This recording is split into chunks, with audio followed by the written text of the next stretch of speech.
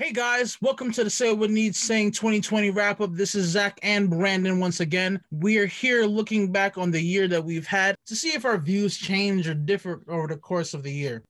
We're going to be talking about every topic that we talked about this season. And for this topic, we're going to be talking about discussing discussion, or in other words, the premise of this podcast. Basically, our first episode was, why is it so hard to talk about these topics? Why is it so touchy and people don't like to discuss them? I mean, I think my take hasn't changed too much since the beginning, but it's been more reinforced. I think that, these topics are super important. They're super critical and important to people, but they're personal. They are sensitive and oftentimes are really deeply held beliefs, right? And things that are critical to people's worldview. I don't know. I think that's why I think that people aren't willing to really talk about this stuff. What about you?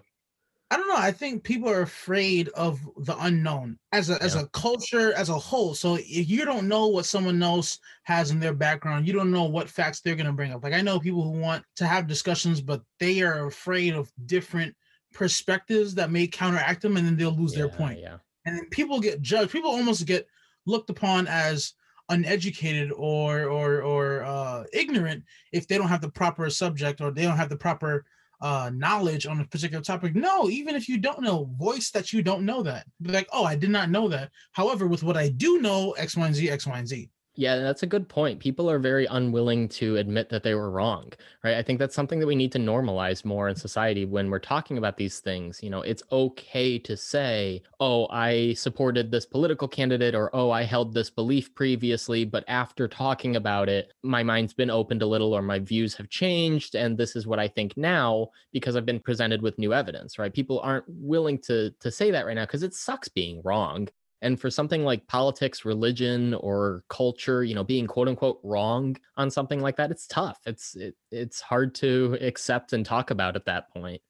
I mean, I think you're 100% right. I think even doing the look back that we're going to be doing, there's some takes that we said in the middle of March or in the middle of July or during the heat of whatever that we're going to have to walk back and say, wait a minute, I was wrong, or wait a minute, we were wrong, or the perspective was wrong, or we have to even put it on our own shoulders to say what things are wrong and when they are right, and not be afraid to go back and forth.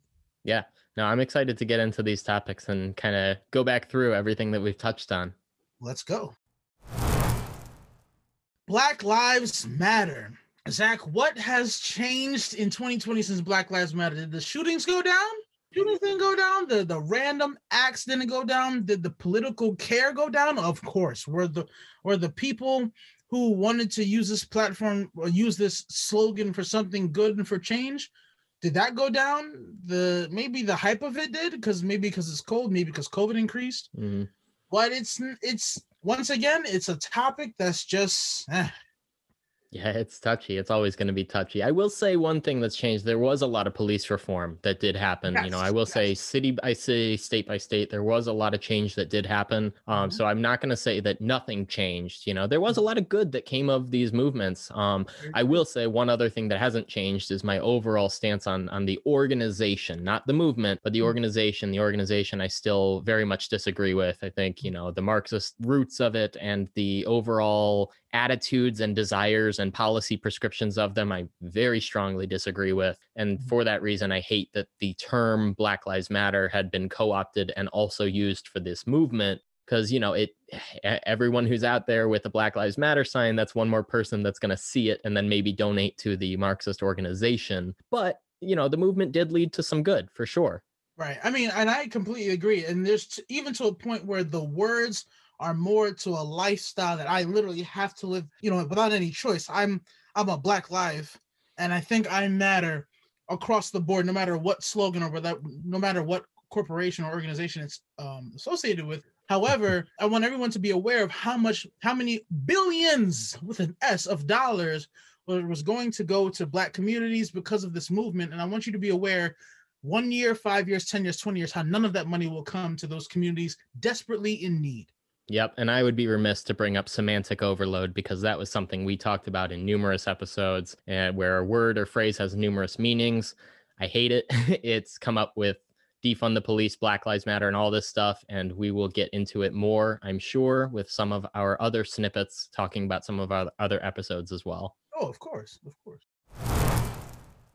Freedom of religion and the Supreme Court. We talked about a couple specific cases in our episode, but, just kind of thoughts on freedom of religion in general and court cases. Since then, a lot of different cases have been heard, some going in the quote unquote pro-religion direction and some going in the quote unquote, I don't want to say anti-religion, right, but the religious group opposite their position. We've seen that state and church and state, yeah, that they really aren't entirely separate, right? Whether that's a good thing, a bad thing, depends on who you ask, but clearly there's an intersection there. And I think that it deserves a little more hashing out. I think that these are issues that are going to keep coming up. We saw a lot of cases where churches were closed or forced to impose different restrictions or things around COVID.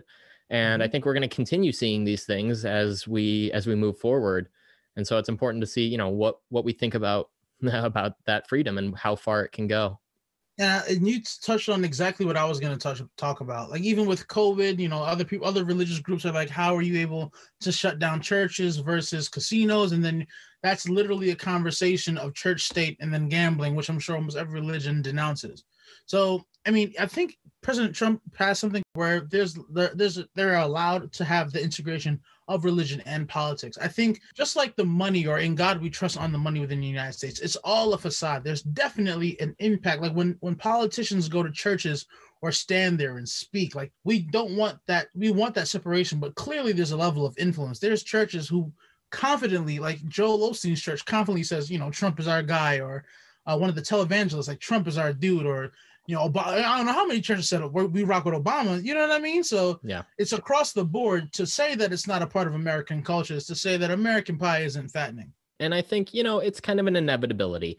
As much as we can push to limit the intersection between church and state, it's going to be inevitable. People bring their values and their religion into things, as long as it doesn't become quote unquote excessive, which obviously is subjective. But, I think that it's also important that state stays out of church, which is what we were seeing with some of these, COVID restrictions and stuff like that. But we'll definitely have to do another episode like we did with freedom of speech, diving into the freedom of religion for sure. George Floyd. All right, looking back at this, another tale of police brutality in America, with the focus being a Black man, unarmed, put to death, unfortunately. This time of a knee to the throat for 8 minutes. Zach, did you get to look at any information in regards to just what happens with the police officers of that situation? So I know the third-degree murder charge was dropped, and I think that Chauvin was allowed to live outside of Minnesota, but as far as I know, I believe they're still awaiting trial. Gotcha. So and that kind of echoes the same on CNN. It says judge orders one trial for 4 ex-cops charged in George Floyd's killing, keeping case in Minneapolis. Derek Chauvin, Tal Thao, Thomas Lane, and Jay. They just have an abbreviation. He ruled that holding a single proceeding for the 4 officers would ensure the jurors understand all the evidence and the complete picture of George Floyd's death. So I'm sure it's still underway within the realms of the courts. Right. But just looking back on it, what's your takeaways? I think it's twofold, right? I think on the one hand, it was clearly awful, and the video, everyone watched the video, right? That traveled across all of social media and all of the mainstream media, and it was awful. I think that clearly it was handled horribly, and the officers should be held accountable for it. I think it also revealed, though, the country, or at least a large portion of the country's willingness, or I don't want to say desire, but at least willingness to jump to racism as the cause, right? Because clearly it was awful, but I still think at this point, at least, there isn't much hard evidence that Chauvin was doing it out of racist intent. And I think that was what sparked a lot of these movements and protests and riots and things, was because, the belief was that it was white cop killed Black person because of racist intent and because of race.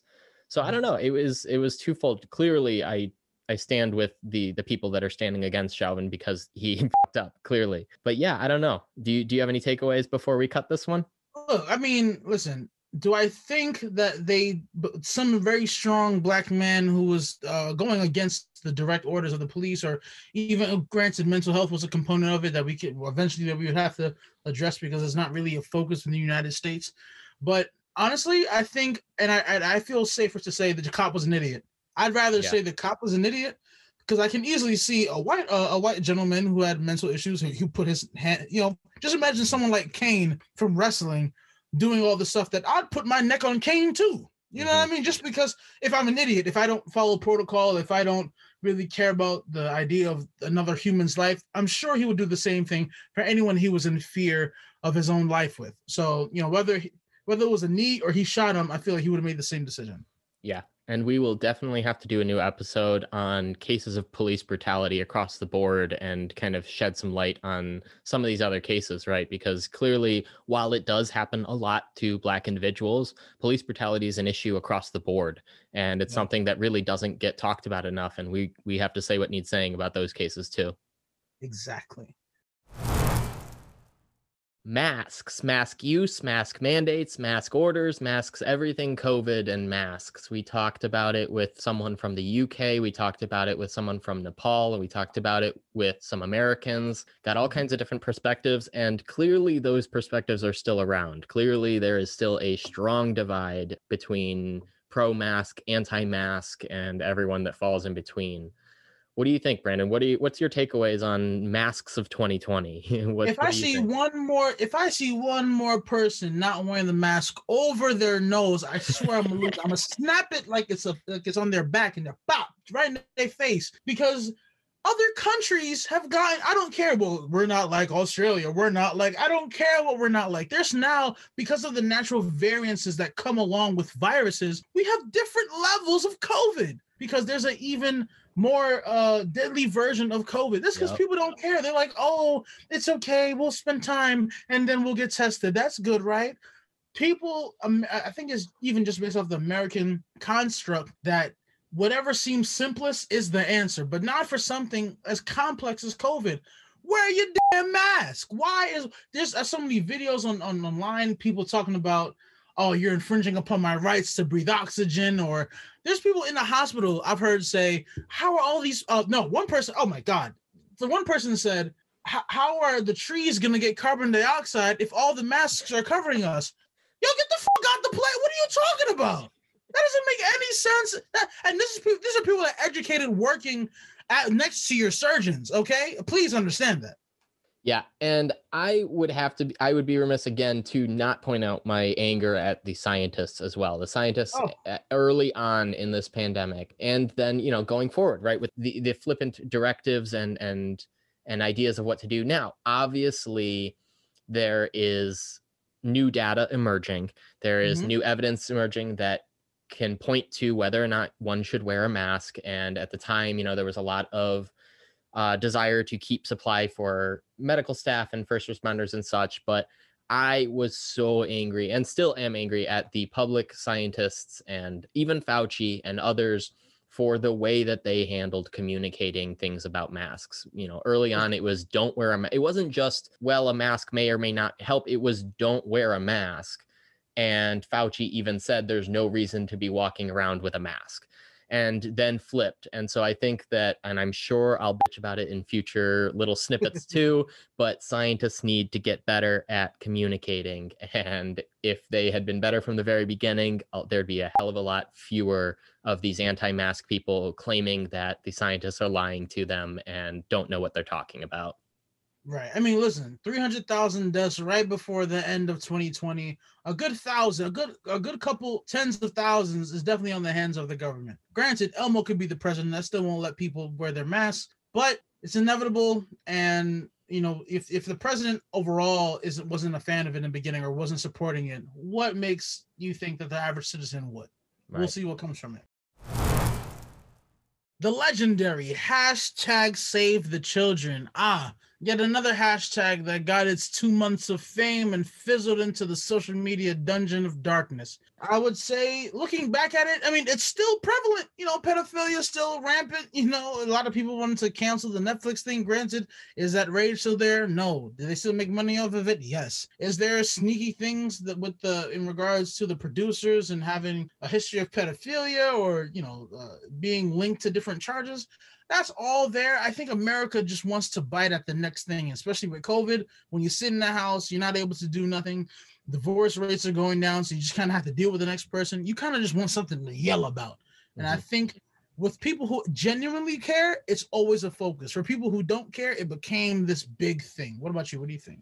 I think it had pros and cons. I think the pros were it did shed a lot of light on these issues. A lot of people started caring a lot more about child sex trafficking and pedophilia and things like Epstein's Island and whatnot. It also had a lot of, negatives, right? It pushed a lot of people towards QAnon, which is a very far-fetched conspiracy theory group that has a lot of unsubstantiated and contradictory claims. It, made a lot of people overburden actual helplines and things like that, with false allegations and claims tied to different non-existent crimes or conspiracy theories and things like that. So it had its pros and cons. I think that overall it probably had a net positive, because it did shed light on a lot of these issues where a lot of people just didn't know that this stuff was as prevalent as it is. I think it's also important to educate people about some of these conspiracy theory groups and the more extreme and crazy elements of these stories and hashtags that really aren't substantiated and worth pursuing. And I think you're right. And unfortunately, even with the with such a prominent hashtag, the focus is the people, the businesses, yep. Epstein, the concepts, the constructs, the organizations. Did the abduction of children go down? Did the amount of Black girls being taken in America, did that go down? Is it no longer 64,000 African-American girls every year being reported missing? Is that present? No. Did the numbers go down? Is that another focus for another hashtag that'll rile people up? We don't know. Is Epstein's whole situation with the island resolved? No. It leaves us with a lot of answers that a lot of people kind of just threw to the back of their Facebook history. Yeah, it'll be interesting to see in another, year or so, how much of this has a lasting impact and how much of it, is Save the Children and other organizations getting more donations. Is there something that we can track that shows that this actually did have more of a positive outside of, like you're saying, just stirring up a lot of shit and pissing people off and getting them vocal and loud and yelling? We'll definitely have to return to this in a future episode. And who knows, maybe even cover some other conspiracy theories and touch on some other stuff.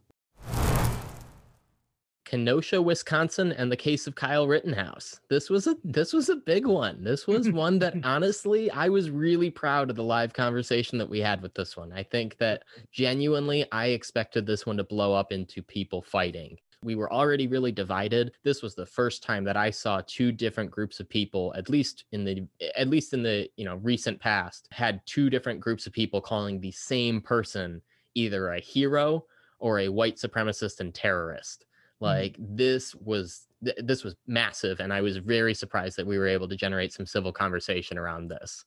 I would say that okay, I mean, if someone like Batman is still a murderer, I don't care how the fuck you word it. You know what I mean? He's still like a Catwoman's still a murderer. You know what I mean? Like, so self-defense or not, two people that died, or one person that died from his hand. Yeah, two died. See, yeah, I would make a distinction. I'd say he's a killer. I'd say he's not a murderer. He killed them, but murder would mean that he's able to be charged with murder. I think that the self-defense rules that out. I think that yes, he did kill them. Absolutely, right. And is murder, or rather is killing, inherently right? I mean, no, not inherently. But that said, I still think, given the video that we saw, that it was clearly self-defense, and there's a case to be said about should he have even been there in the first place? Should he have had the gun in the first place and all of that? And I think that that's all up for debate and discussion for sure.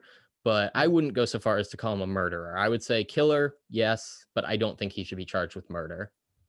And I agree. I think of recently Trump did one of his pardons of someone who killed a whole bunch of people, innocent people in Iraq, and he just got out of jail. So Yeah. you're right. There's a distinction between killer and murderer. Now, I will also say before we cut this snippet, his friend this is one update that we have. His friend was charged for providing him the gun. So his friend is 19. He was a native. He lived in Wisconsin. He was charged for providing the gun to Kyle. That part is illegal. It was a Smith & Wesson M&P 15. The Rittenhouse gave him the money to buy it, and his buddy bought it and gave it to him. And so his friend was charged with intentionally selling a dangerous weapon to a person under the age of 18, resulting in the death of another. 2 counts of that. So he got charged with 2 counts of that because there were 2 deaths. So yeah, it'll be interesting to see where that goes. But I think so in that instance, the friend, clear as day that is illegal, and that charge I can't imagine will fall through.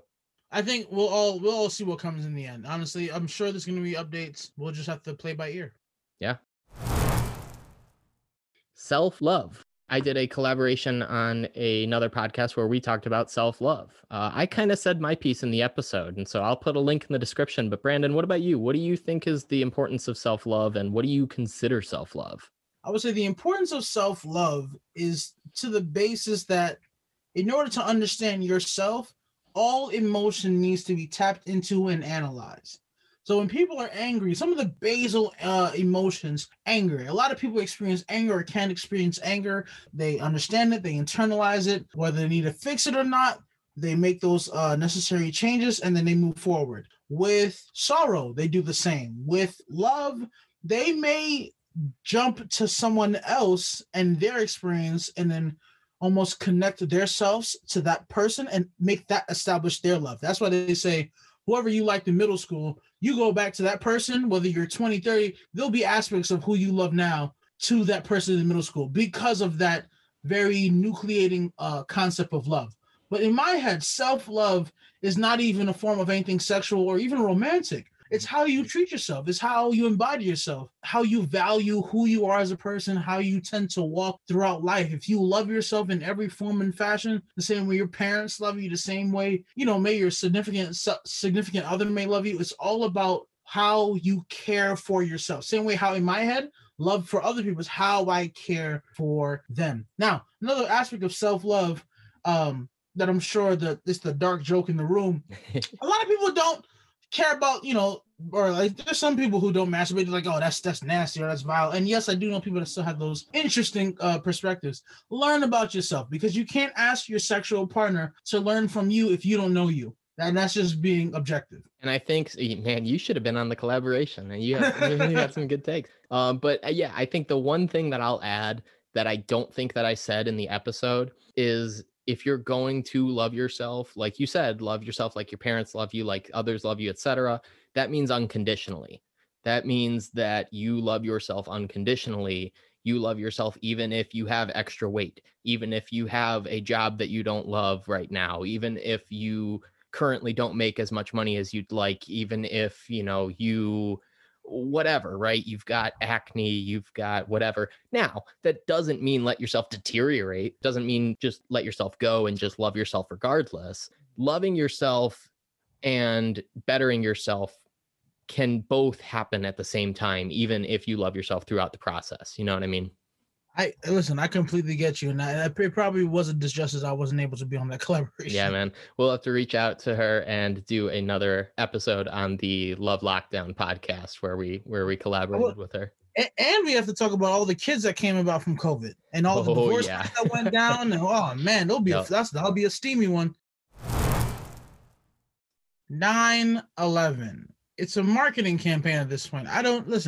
I lived in New York. I remember the day like many of the people in the world.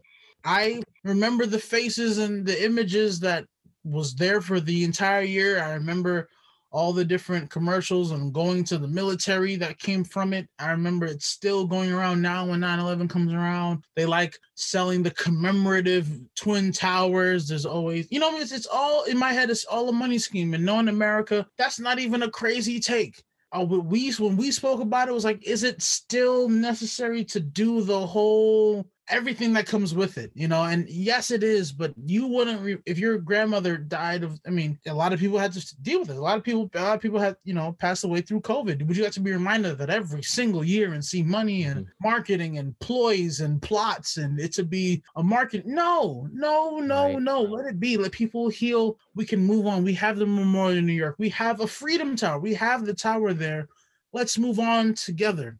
And I think, and I don't remember if I brought this up in the episode or not, but it reminds me a lot of Wake Me Up When September Ends, right? Yeah. It's about his dad dying, and every year everyone tweets at him, whatever, all the jokes, all the stuff about it. And so every single year, dude has to be reminded of this.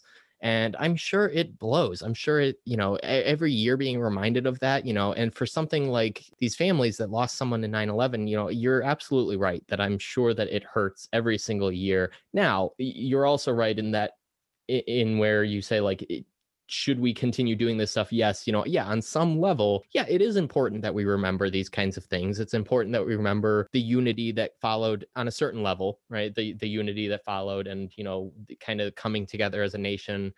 But there was a lot of bad with it that needs to be acknowledged, and I don't know, it gets way over commercialized and monetized, and it loses the entire purpose of remembering any of it. Right. I mean, people are still fighting the court cases to get some type of medical help from over 20 years ago, almost 20 years ago. Like, if it was really a focus on healing and bettering, everyone would have been taken care of who needs to be taken care of, because clearly the money's there. But once again, it's just another marketing aspect for the United States. Drug use and abuse during the COVID pandemic. And this was one of my favorite sidebar episodes, I think. We had so many different expert perspectives and people that could join us. We had Kent Berridge, addiction researcher, Scott Silverman, crisis coach, Bryce Morrison, former drug abuse counselor, and, a former, a friend of mine who, suffered with alcoholism.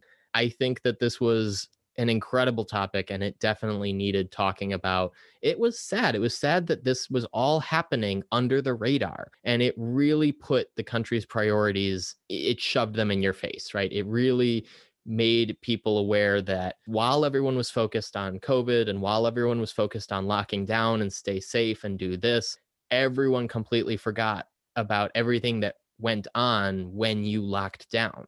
Everyone forgot about everything going on in the home. Everyone forgot about everything that went up. Child abuse, spousal abuse, drug abuse, everything, not just what we talked about in that episode, but so much shit is happening during these lockdowns. It's not natural, right? It's not now. I'm not saying that the lockdowns are never necessary. I'm not trying to say that we shouldn't have ever locked down for any reason whatsoever. But a little bit of foresight would have been nice. A little bit of foresight would have been nice to have in these instances, right? And again, I don't want to rip too much into scientists, right? But this is something that we should have been able to foresee at least a little bit, right? We see some of this happen normally. Now, hindsight is 2020, but it does seem like this should have been getting a little more coverage at the very least. I mean, I think you're right. I think, and I almost laughed at the idea when you said hindsight is 2020, looking at what 2020 was. Right. But I mean, one of the biggest things that, in regards to the drug world, that the United States was beginning to, I guess, have the proper funding or the proper attention to fix was the opioid crisis. Yeah. I'm sure heroin did not say, you know what, let's stop, guys. I mean, you think about it, how many more weed dispensaries have opened up? You can't tell me that drug use hasn't gone up. I guess it's almost like a classes thing. Like, one class cares about it, one class doesn't, and they'll always have that separation. And then with COVID, it got even more, it got even less eyes on it. So more of it happened.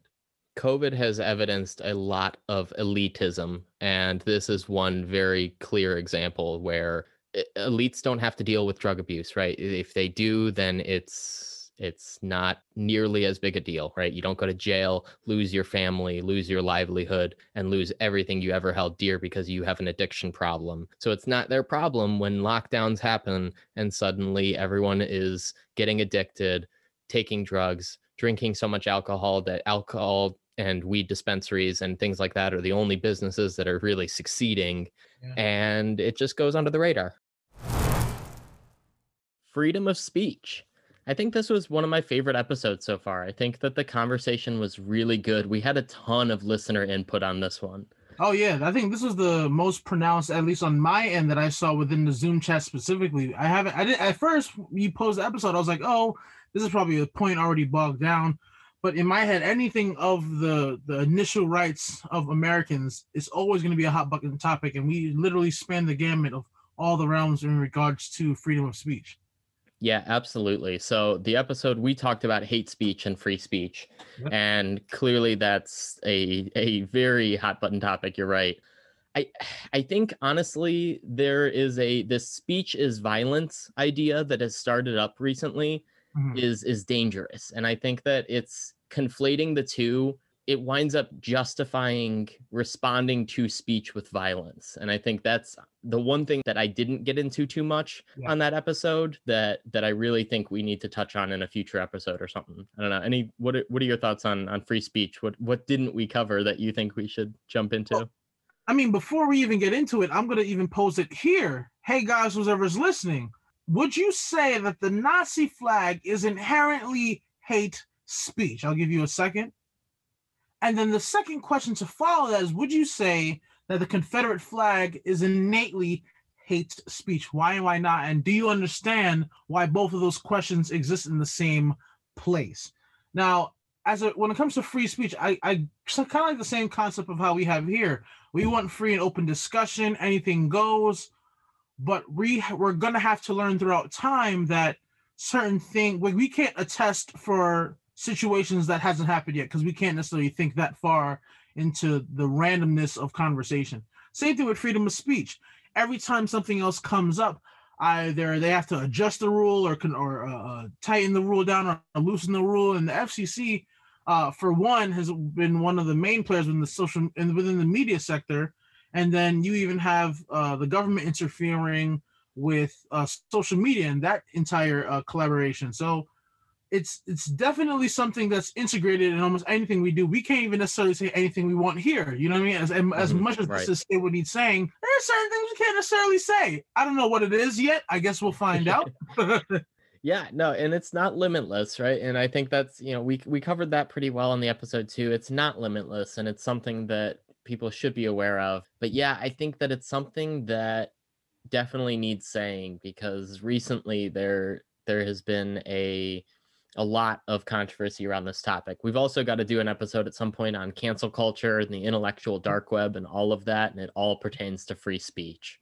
Yeah, I mean, anything that regards to the freedom of insert whatever you want, it's definitely grounds for discussion, and discussing it is almost exactly what we do.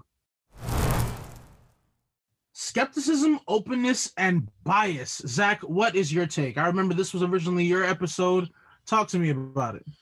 Yeah, this was a great one. We interviewed Tom Kunzelman, and we talked about why these things are important in conversation. I think it was great. Like, as a scientist talking about these things, it's something that people don't often think about, right? Especially, and even, I should say, even scientists. Skepticism is one thing that is pretty, I don't know, accepted and common to think about as a scientist, right? Because you are skeptical of everything, and that's what you're trying to find new information, new knowledge. And so that only comes through skepticism. But openness is something that often falls apart with a lot of people, is, being open to all ideas and saying that all ideas have merit, and then being able to challenge and criticize the ideas.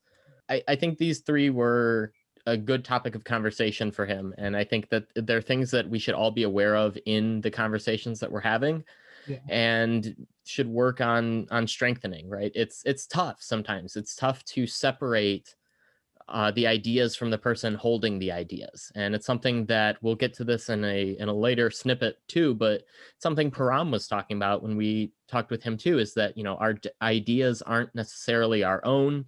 They're just ideas, good or bad. So being able to be open to the ideas without losing respect for someone immediately, it's super important. Yeah, I mean, we've even had conversations.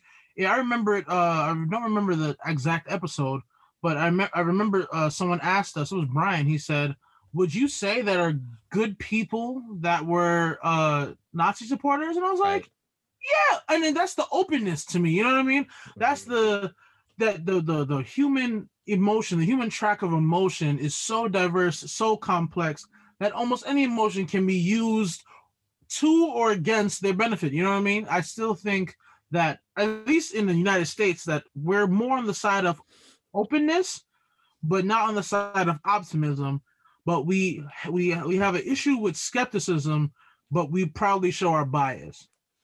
You know what I mean? Like, say for instance, like even the LGBT movement and how much opportunities they were able to have, even being such a public figure and a public voice.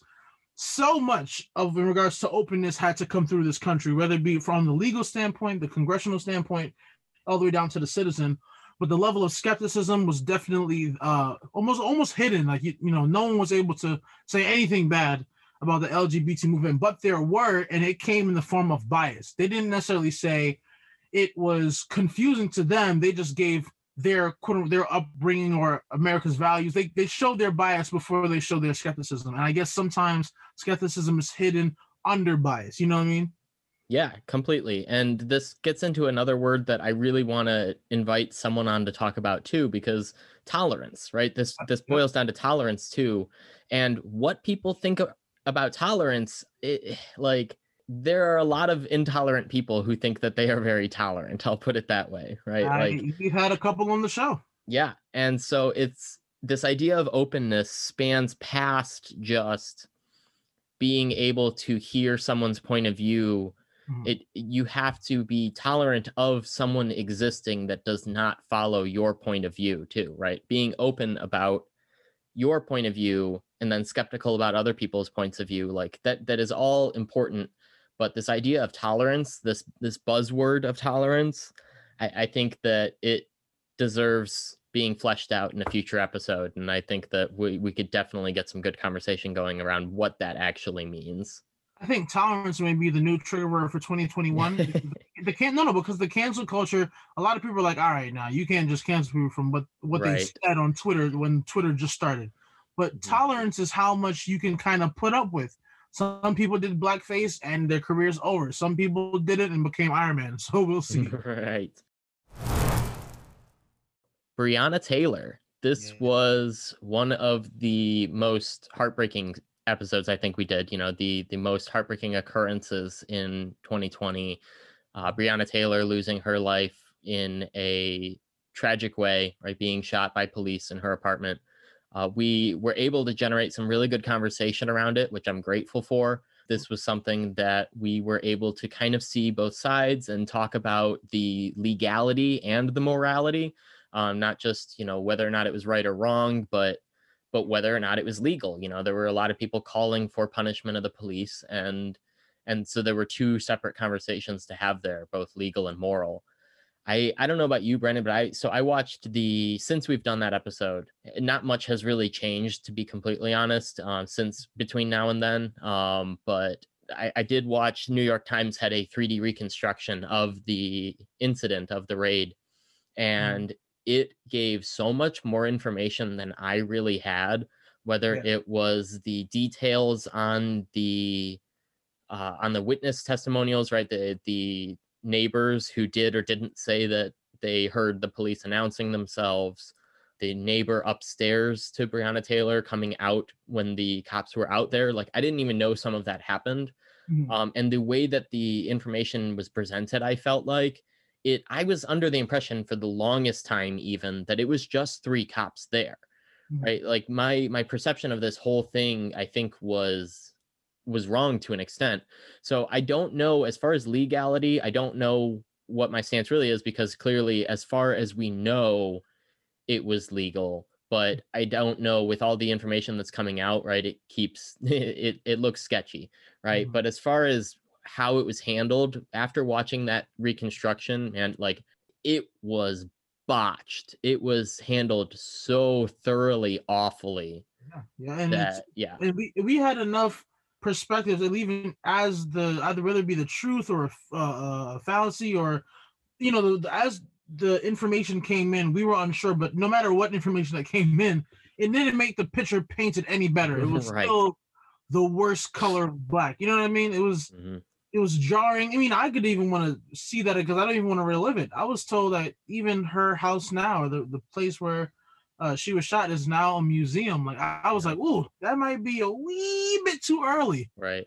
You know, it's just there's already money associated with it. Let's not. Yeah. Well, and there's also like there was a statue that was put up for her, and I know that was vandalized too. There's just a lot of controversy still surrounding this topic, and I don't, frankly, I don't see why this one is as divisive as it is. You know what I mean? Like it seems a bit more cut and dry that even if you disagree on the legality, right? Because the legality, like I get, you know, people saying like it's illegal. I get disagreeing there because frankly I don't know. It seems like it was handled legally. That said, as far as whether or not it was handled correctly or responsibly, I have a hard time wrapping my head around why that's controversial. You know what I mean? I agree. The 2020 presidential debates, sir. What is you? How do you look at it now? Biden won. Kamala Harris is now the VP, first black VP. What is your take on everything that has happened? And I think it's honestly a bit embarrassing that this is what we had to choose between. Yeah. You know, Biden and Trump. I don't get me wrong. I had a bit higher hopes going into the debates. I was kind of intrigued to see where they would go. The first one, holy shit, it was such a debacle. It was so rough, you know, both of them interrupting each other, and the jabs were unreal. Yeah. It did get a little better, not gonna lie. You know, the VP debate was a bit better. There was a bit more focus on the fly on Mike Pence than I think was really important enough to warrant it. The whole thing, just the fly. I was went online. I saw she had great points, and no one gave a fuck. I was like, okay, cool. Just the fly, only the fly. All right, fly. Right. So, and they even brought it, like, even I think it was Rachel Maddow, like, even asked. I think it was her. But asked Kamala on air, like, oh, did you notice the fly? It's like, who cares? Who cares? Like, it just focus on the debate, focus on the content, and you know, whatever. So it did get a little better over time. The other debates were better than that first one, but man, it was rough. It was pretty rough, and I was thinking about everyone who ran, and thinking about all the people roll their eyes about in regards to like Kanye West. Looking at Trump in his 4 years, right? Looking at whether the stuff that he did, good, bad, or indifferent, and there's more than enough websites that covers it all in extreme detail. I think Kanye West would have been a better president than Trump. That seems crazy. Trump is a billionaire. Kanye is a billionaire. Trump doesn't have a history in politics. Kanye doesn't have a history in politics. Do I think some of the stuff that Biden passed, Kanye would not have? Sure. Do I think Kanye would have had someone better in regards to the public school system than someone that's never worked in the public school system and only went to private school? Sure. I don't think he would necessarily get away with half the stuff that Trump was allowed to get away with. And a lot of the money, a lot of the motives that Trump almost seemed selfish about, I feel as if Kanye would not have been so draconian about it. You know, you throw things at the wall. Looking back at it, it wouldn't have been as crazy as 2020 was, nor as the president who was Donald Trump became. Yeah, well, and I was kind of rooting for a Trump versus Bernie campaign too. Looking back, like that was what I was thinking about the other day. Is I was thinking how it would have been more of a battle of the ideals on some level, as opposed to Trump versus not Trump. That's kind of what it felt like it boiled down to with Trump versus Biden, was you either vote for Trump or you vote for the person that is not Trump. And with Bernie, I feel like there still would be a decent number of people that would be willing to do that, right? The never Trumpers, the ones who would be voting for anyone except Trump, or, you know, vote blue no matter who, or all that stuff. But I feel like more so it would have been a contest of whose ideals you believed in more, because they would have been so different and so, I don't know, strongly stated up front, right? I'm not really sure what Biden stands for, when I look at him. Whereas Bernie, I disagree with it absolutely, but I absolutely know what he stands for. Yeah, he wears his opinions on his sleeve, and that's one thing I can always respect about Bernie. With Biden and even the Democratic Party, you really don't know what their angle is with almost anything. Right. It'll be interesting going into 2021 and seeing what all happens. I know there have been rumors floating around of Trump running again for 2024 and even starting his campaign and, all of that. So we will definitely have to follow up and do some additional episodes going into the new year. I'm ready. Interviewing 2 Black police officers. We interviewed 2 Black police officers and we talked to them about defund the police, Black Lives Matter, Blue Lives Matter, the thin blue line, all of these things. These were all topics that made it into the highlight reel of 2020 for sure. There was a lot of division around police in general, around things like the thin blue line and the flag. I think this is another instance of semantic overload that I mentioned with the Black Lives Matter snippet. I think that early on, defund the police was very much the wrong phrase to choose. Yeah, completely, and I think everyone across the board agreed that was just a stupid word that had an easy hashtag. So it was great getting their perspective on it. I think that too often that the law enforcement officer perspective gets lost and wasn't really thought about during this time. I don't know. What are your thoughts? I mean, granted, we interviewed these 2 during the height of the pandemic, alongside the height of the protests, the height of the video cam footage, the height of everything that could have went wrong in that realm. They were in that time period when we was asking them these questions. Looking back, I would say it was kind of like looking at Superman become Batman. Like like Superman, he could walk proudly and everyone says, "Oh, look, it's Superman." Batman can't necessarily do that. We still need Batman, but they didn't. That same love. There's 2 different types of loves, and I was like talking to people who wanted to join the force to be Superman, and now they have to be Batman. And there's a couple of bad Batmans out there making it look bad. And it was interesting getting their perspective. I've heard people in the comments say they were playing it safe, or that they didn't really give a polarized side or didn't give one specific side. But I was like, maybe that's the difficulty of it. Like, you can't, if you fall in love with something and then the world falls out of love of you doing that thing, how do you even take that? You still have to do your job. You're still on a contractual obligation. You still want to serve your people, but does your people want to be served by you? And that can be either on the Black end or even on a citizen level. So, and hearing it from them was extremely raw to me, because it's like, these are the people.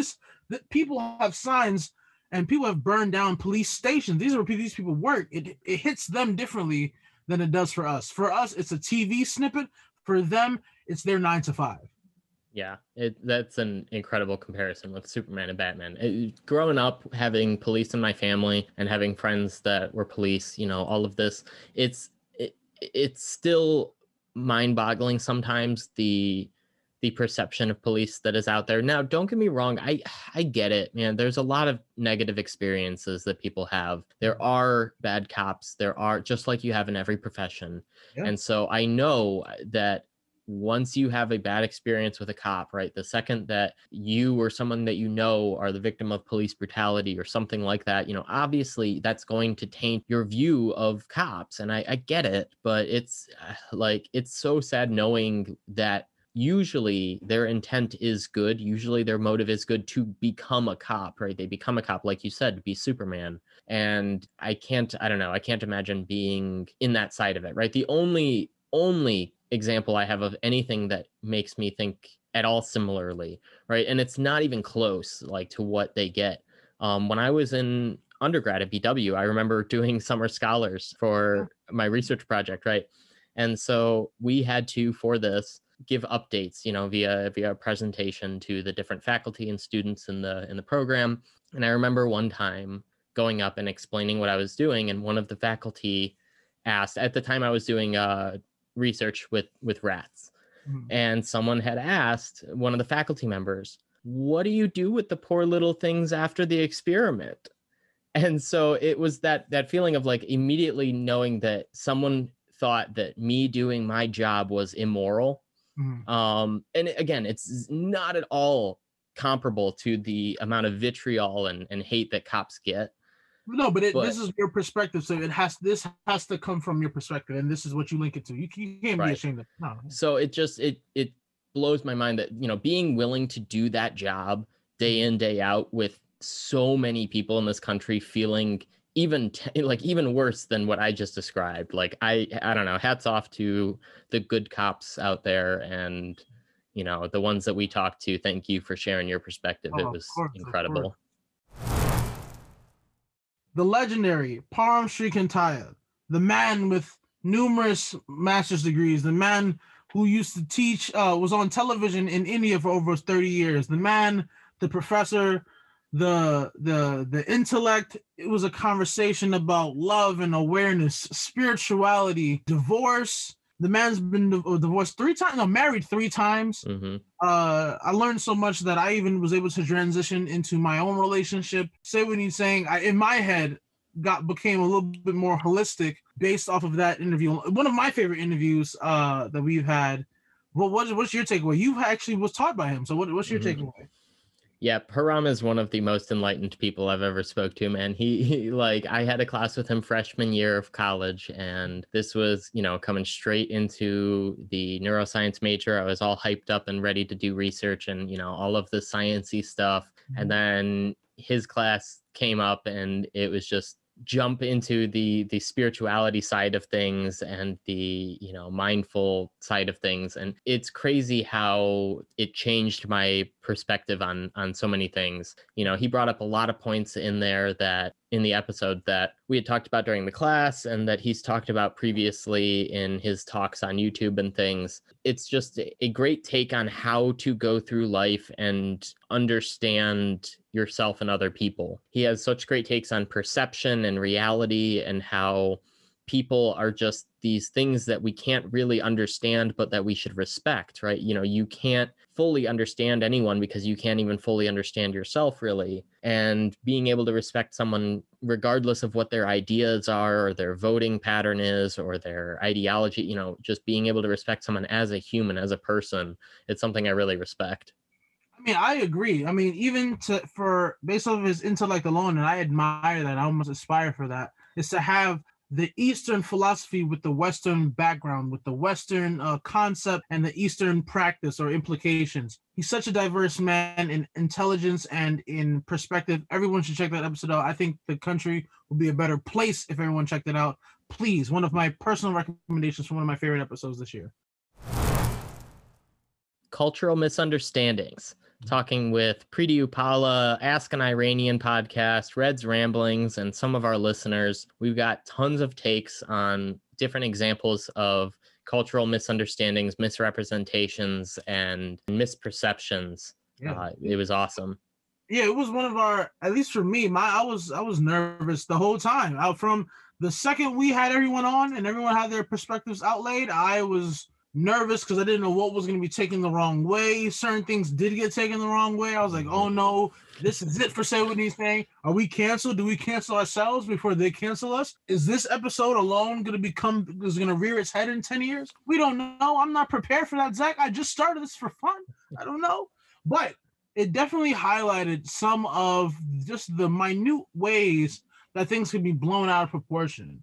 Like, I mean, look at the OK symbol within 2020. The OK symbol means okay. Or in Russia, this means zero. Or in Japan, it's the sign for money. In Latin America, it's an insult symbol. And then for different cops, or let it be different organizations that were pictured with it, that could be a sign of, what was it, white nationalism or the supremacy. We don't know. It took on many faces. Many people wore that hat of the OK symbol, kind of like Pepe the Frog, Winnie the Pooh in China. You never know. Maybe a kid wants to be friendly and he likes the 100 Acre Woods and Christopher Robin, and you go to China and jail is on you. There's a jail cell waiting for you. So we don't know.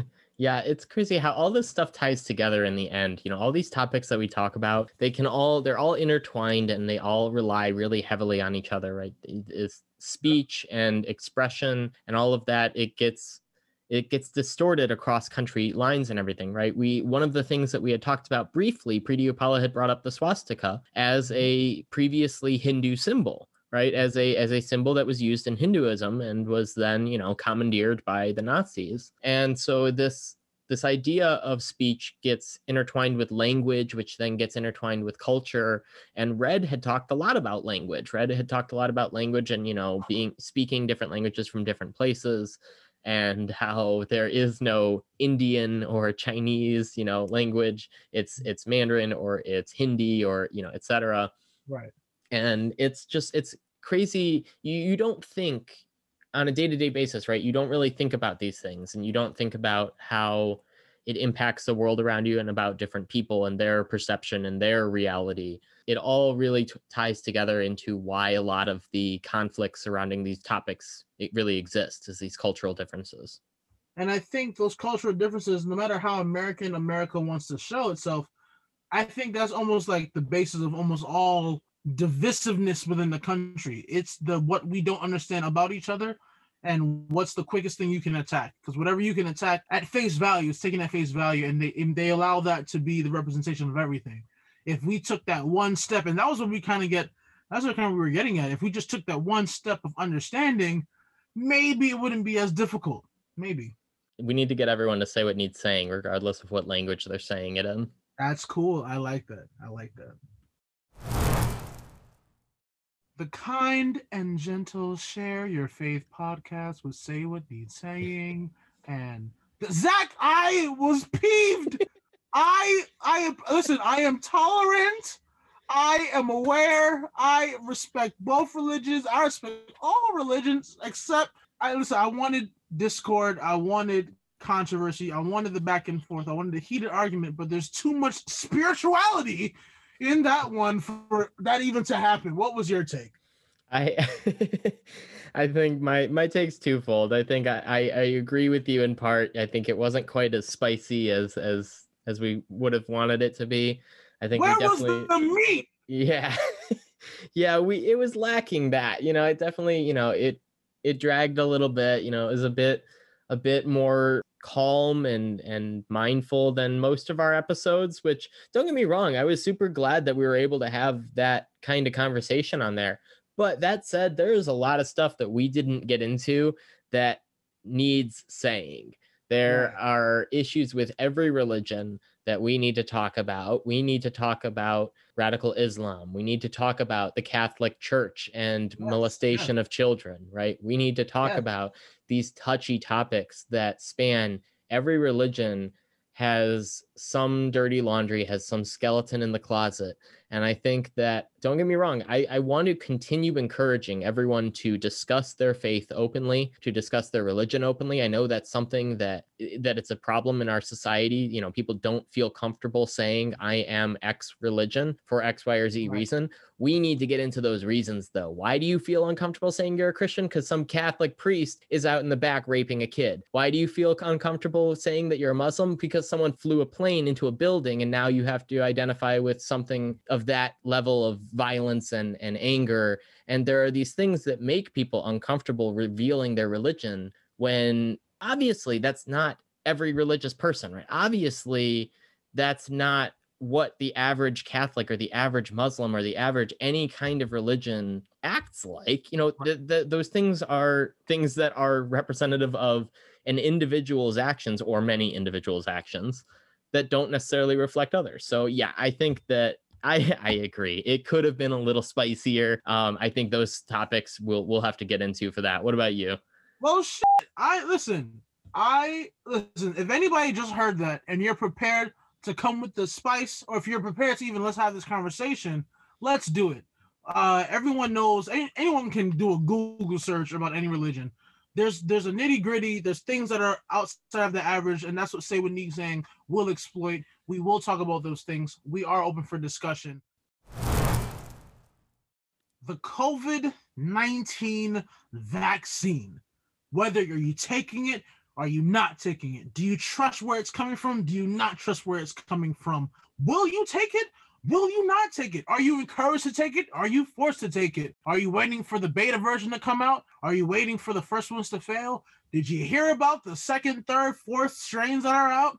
Does that also work with virology when it comes to vaccines? Zach, as Americans, we don't know. What's your take?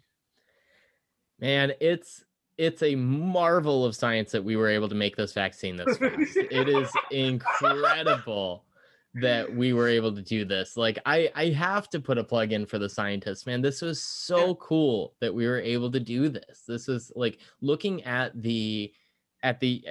back on all of this, right? Looking back on how much, internationally speaking, how much work was just dedicated to this vaccine. It is so cool to me that this was able, and that it's an mRNA vaccine, right? That this is something that is relatively novel and unheard of, that we are able to roll out within a year. I had a class I was in, it was business of biology this year. We talked a lot about big pharma, a lot about health insurance and, medical field and various things. The COVID vaccine came up at one point. The professor asked us, anonymously asked us, when do you think this vaccine will begin being distributed? And there were a couple different options, different years. And one of them was by the end of the year.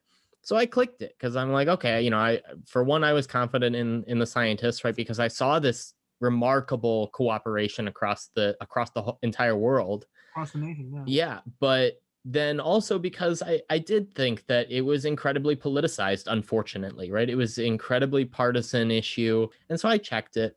And there were maybe one or two other people in the class that checked that box. And I remember seeing it at the very end of this anonymous poll. It was by far the lowest selected option.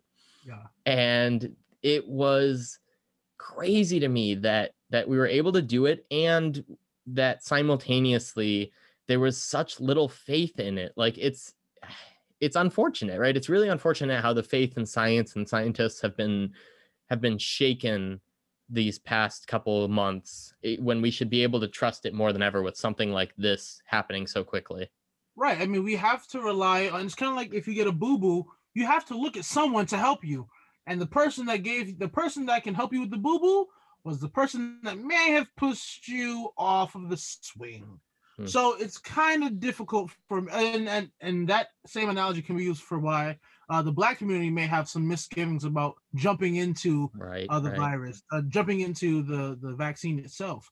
But even looking at the death toll and whatnot, we were kind of like, I think so when he said we'll take a kind of a closer eye and seeing if the implementation of the vaccine has had any helpings in dampening the numbers of deaths or even cases of COVID. And the cultural implications of all of this. I think that we definitely need to do an episode at some point talking about institutions like the CDC.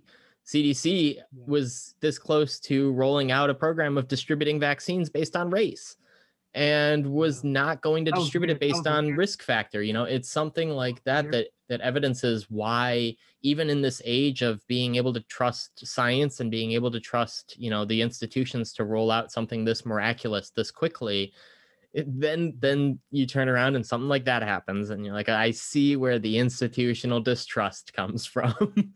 But it's been, and it's very much so been publicized in the populace's eye because of the whole COVID, the lockdown situation. Everything was on TV, everything was live. We saw it all happen in front of us, and the deterioration of the economic proportion of it, or the even just the lifestyle portion of it, was really a jarring one. And hopefully the vaccine will alleviate some of the concerns, or maybe not. I don't know what 2021 is going to bring us.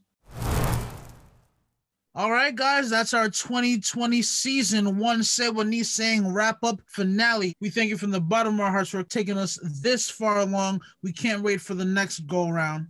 Season 2 is going to start February 1st, and we have so many different conversations planned. Different topics, different guests. We are going to be collaborating with lots of different podcasters, and we are excited to have all of you join the conversation with us. Join the Discord, join the live conversations, and join us for season 2.